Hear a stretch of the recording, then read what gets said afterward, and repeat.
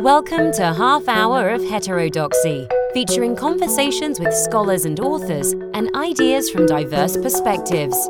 Here's your host, Chris Martin. Do college students think that freedom of speech is important? Do they think their campus climate supports free expression?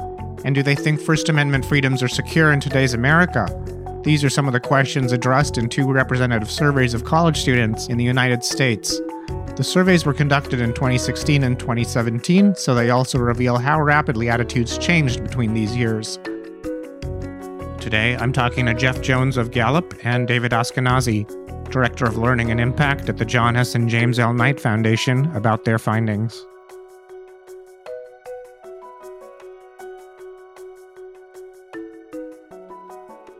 I'd like to start by talking about the theoretical versus practical contrast in attitude toward free speech. You asked some theoretical questions about support for the right to free speech, but you also asked some practical questions about censorship.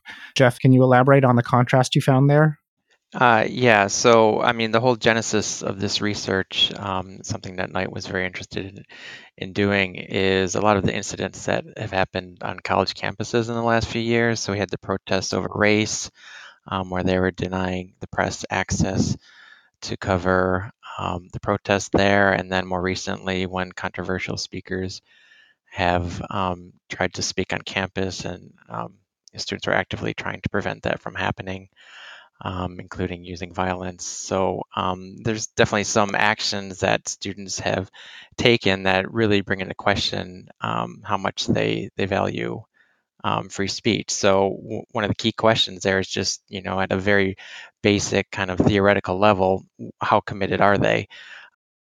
So the question we ask is designed to see whether they favor a more open campus that exposes students to a lot of different viewpoints, including those that they might not want to hear, that could be offensive to them or hurtful to them, or do they favor more of a positive environment or a safe environment where the college takes steps to try and limit certain types of speech that they would be exposed to, including that which is offensive.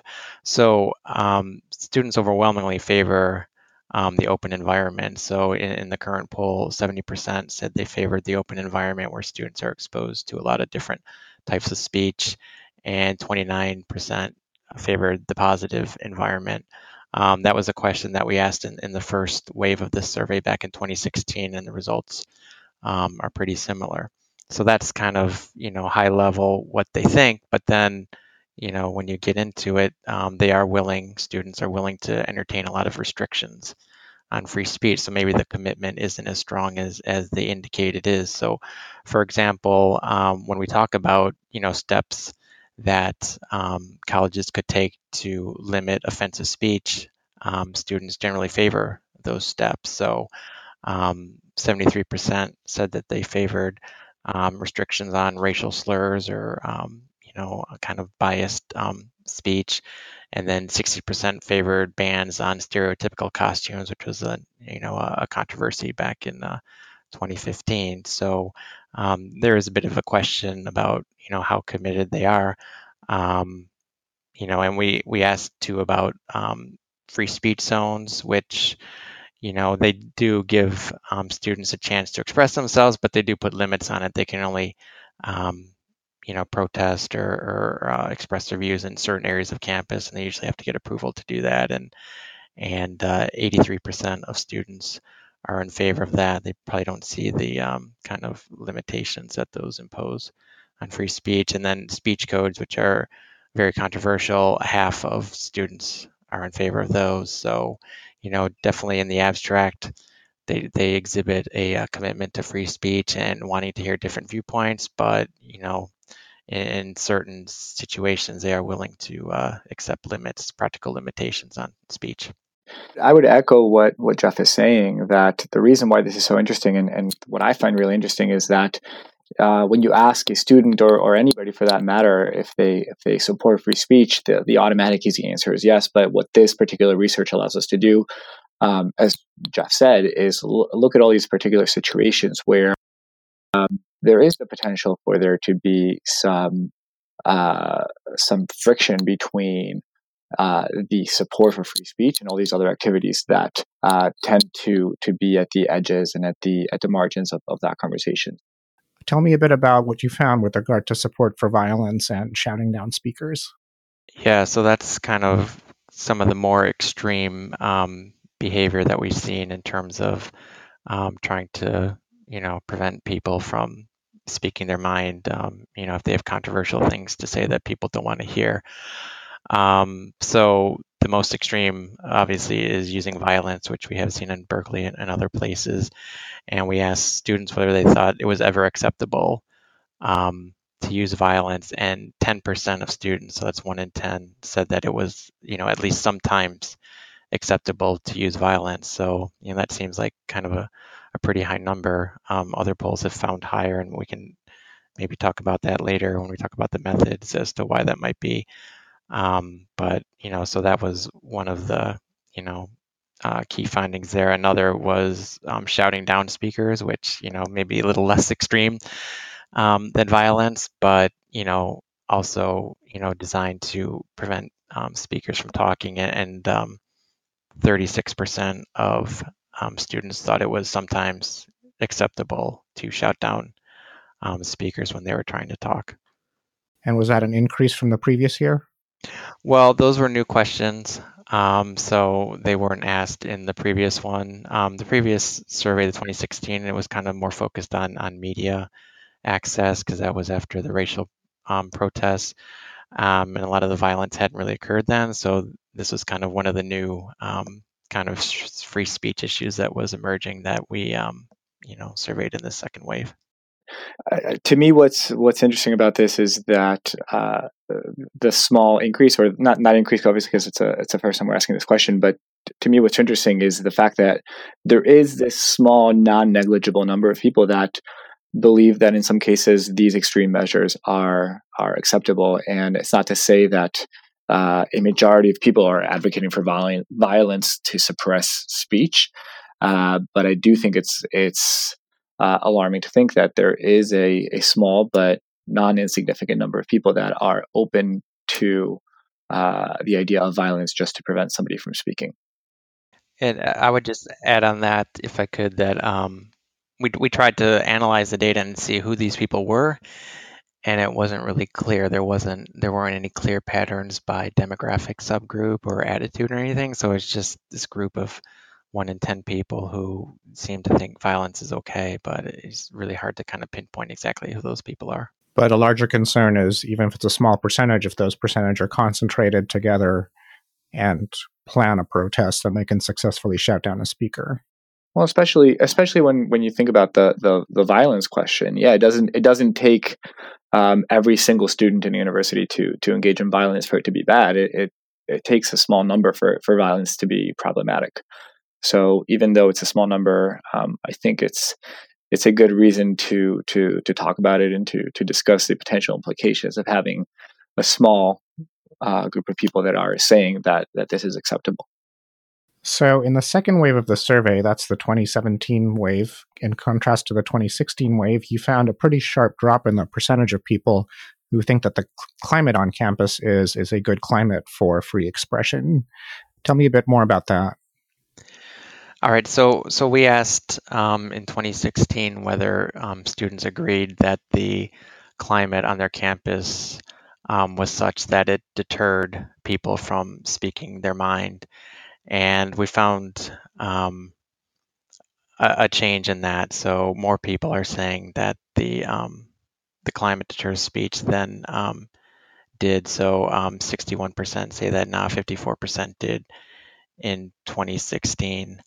So that was one of the bigger changes that we saw between waves. I guess I would throw another one in there that was big is we asked students if they thought free speech, or actually not just free speech, but all First Amendment rights were secure in this country.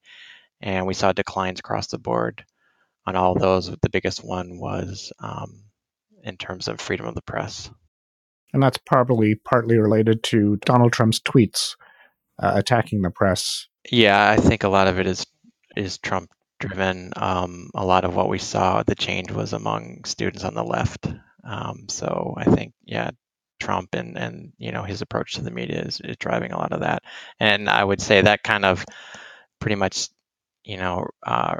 duplicates what we saw among national adults in our polling for the Gallup poll, that we see kind of reactions to the media from the left, but the right isn't really changing their views, which are kind of negative to begin with.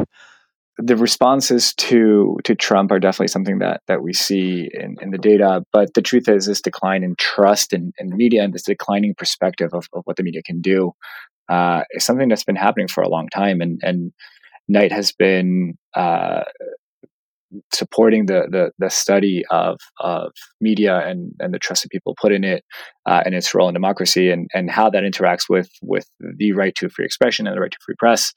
And we've seen these trends for quite a long time. I mean, Gallup's data shows that pretty clearly. But to see that decline in just the 2 or 3 years in between these college student surveys is definitely alarming, and is definitely a reason to consider what it means for the future as these students become working adults that are part of the workforce and are part of the greater society in the country. It's scary to think about that. In just 2 years, we see this small, but again, real decline in the perspective of whether or not our right to free speech is secure, and in general, where we see this decline in the perspective of how good the climate is to be able to have these civil conversations. We're seeing more of a divergence now nationally between Democrats and Republicans. Democrats' trust in the media is actually going up in the Trump era, while Republicans was down, and it's kind of staying down. So, actually in 2017, trust in the media went up, but it was all Democrats, and probably because they see the media as the main source of opposition to Trump, since Republicans have control of Congress as well. That makes sense. So with regard to students and their perspectives on who has to self-censor their views on campus, tell me a bit about what you found there. Yeah, so we asked students, we have the results about the climate, not necessarily being, one where everyone feels that they can speak freely. So we asked about, what groups are there out there? Are all groups basically able to speak their mind freely, or, are certain groups kind of, more kind of shut off and maybe more reluctant? So this is perceptions of how people think the climate is for other groups, not necessarily, for themselves. But the biggest difference there was between political conservatives and political liberals. So 69% of students say that conservative students aren't able to speak freely on campus. Obviously, there's a lot of, most college campuses are probably more liberal politically, and if you're a conservative, you're in the minority, and probably would be giving a dissenting view in most cases if you expressed your opinion.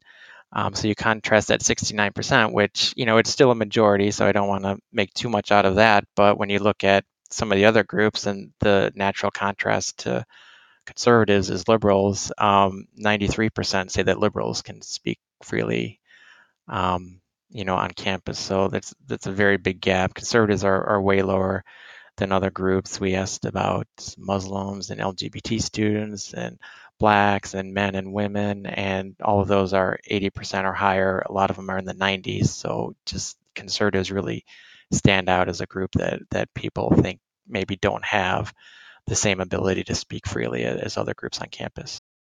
Now, I'd like to talk a bit about the Knight Foundation. I think many people are familiar with Gallup and its polls, but when it comes to the Knight Foundation and its interest in sponsoring this research, David, can you tell me a bit about why the Knight Foundation chose to do this?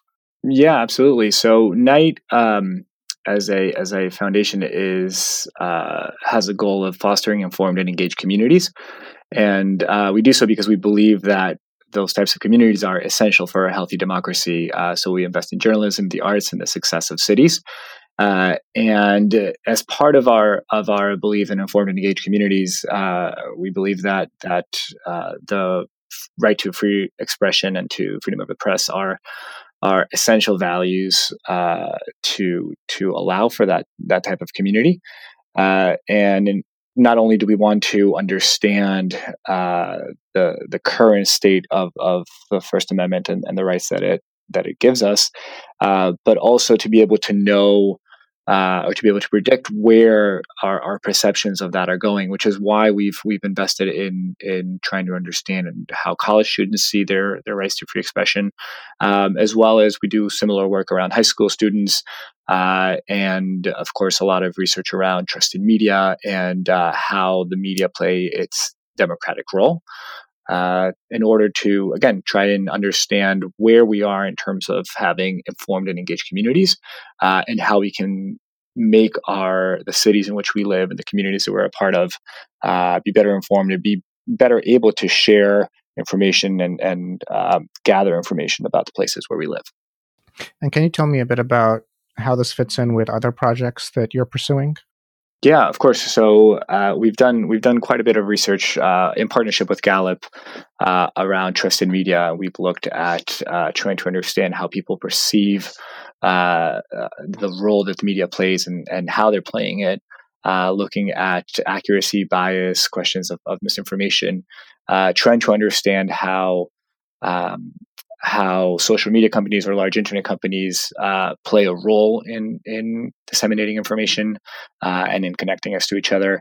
And in general, trying to understand how the changes that exist in the perception of the media affect our democratic process and our ability to live in a engaged society. And I mean, the connection between trying to understand trust in media and this conversation around what college students think about First Amendment issues is that the conversation on campus is the future conversation of the country. And the same can be said about our work in high schools trying to understand similar work, similar perspectives of the future of the First Amendment. As we understand how these young people perceive what their right to free expression is, we have a better idea of where our country is going in terms of this free exchange of ideas. And do you have outreach projects as well where you try to improve the state of affairs? Well, we do fund, as part of our journalism program, we fund organizations like the Columbia First Amendment Institute that do legal work to help people that are fighting for First Amendment rights in individual cases. I think the key here is that, as part of our larger work, looking at both media as well as free press and free expression, the opportunity here to partner not just with Gallup but with the American Council on Education, the Charles Koch Foundation, and the Stanton Foundation, it gives us the opportunity to not only understand this data for ourselves, but and I think that's the next portion is key, to also be able to share the data and to share the methodology and to share the way in which we're getting this information, because not only is the analysis we're doing relevant, but the ability for others to do similar analyses and to connect with their own work, to connect it to other trends that we see at a national level, and to connect it to other important events that we see happen every day. We think that ability and that feature is pretty critical. Now, I'd like to move on to the methods of the study. Some people have done similar studies, but there are some unique aspects to the sampling methodology here. Can you elaborate on that? Yeah, so I'll start with the other studies, and most of those are, I guess, what you would just call a convenience sample. A lot of them have used opt-in panels, so they're not random samples, just people who were invited to join a panel and did, and there's no kind of random sampling or representativeness there. And some of those just used whatever college students they happen to have in their panel, which might be, 1,000 or 2,000 in the country. So we don't know where those students are from, if they're balanced, demographically or regionally. I think they may make some attempts to check that, but just the lack of random selection and the lack of people having an equal chance to get into the sample is problematic because it just creates unknowns in knowing whether it's a good sample or not. So you contrast that with our work, which is based on random sampling. So the way we do this, there's really no directory of college students out there to draw a random sample from. So what we do is we sample colleges. And when we did that, we kind of divided the colleges up because we know characteristics of the colleges into certain segments based on enrollment and region and public and private status. And within those, we sampled. So we got a good cross-section of different types of colleges, all randomly selected. Then we approached the colleges and the ones that agreed to participate. We asked for student lists, and they provided us those. And from those lists, we drew a random sample. So there's really 2 stages of random sampling in our work. And in addition, the colleges that agreed to participate, it was a very good kind of cross-section of colleges across the country, big ones, little ones, private ones, public ones. So we got a good cross-section that way. And then just to be sure, we weight the sample on the back end just to make sure if, some certain types of colleges or students are overrepresented or underrepresented in the sample, that we correct for that. So, so that the final sample that we have looks like, what a true population of college students in the U.S. looks like. So one of the things that I talked about, the difference in methodology between ours and the other surveys, and I alluded to some differences here. So there was a study in particular that asked a question about violence and whether that was acceptable, and they found a higher estimate, 20%. Now that could be because of the sampling methods that I, differences in methodologies that I discussed. The other thing notable about that and why their estimate might be higher, that survey was conducted shortly after the Charlottesville incidents in 2017. So that was probably fresh in people's minds. So, you might expect a higher estimate there because people still have that in mind. And, depending on how you think about what happened there, you may think it's, that kind of action is justifiable or not justifiable. So ours was a little bit more removed from that. And, we definitely had better methodology there.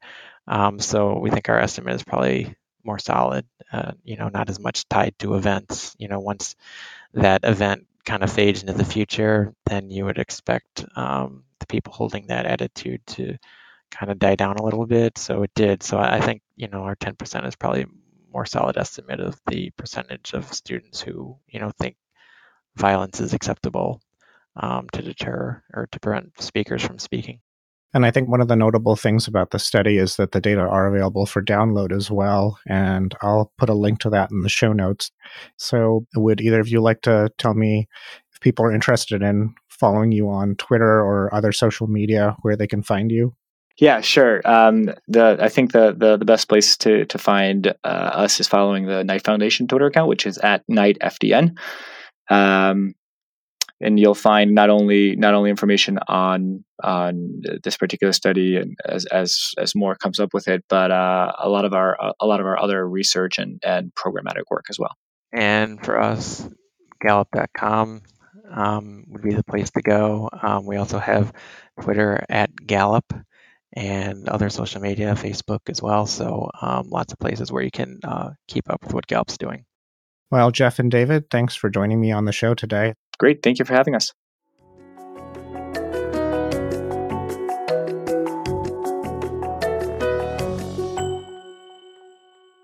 You can find links to the report and the data in the show notes. The data are available in CSV, Excel, SAS, Stata, and SPSS formats.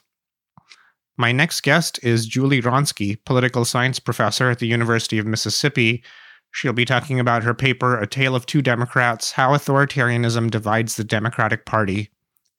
If you enjoyed this podcast, please leave us a review on iTunes. It helps other people find out about the show. And if you're interested in similar podcasts, you may also enjoy Clear and Present Danger, A History of Free Speech, hosted by Jakob Mshangama, and Two Psychologists, Four Beers, hosted by Canadian psychologists Yoel Inbar and Michael Inslicht. Thanks for listening.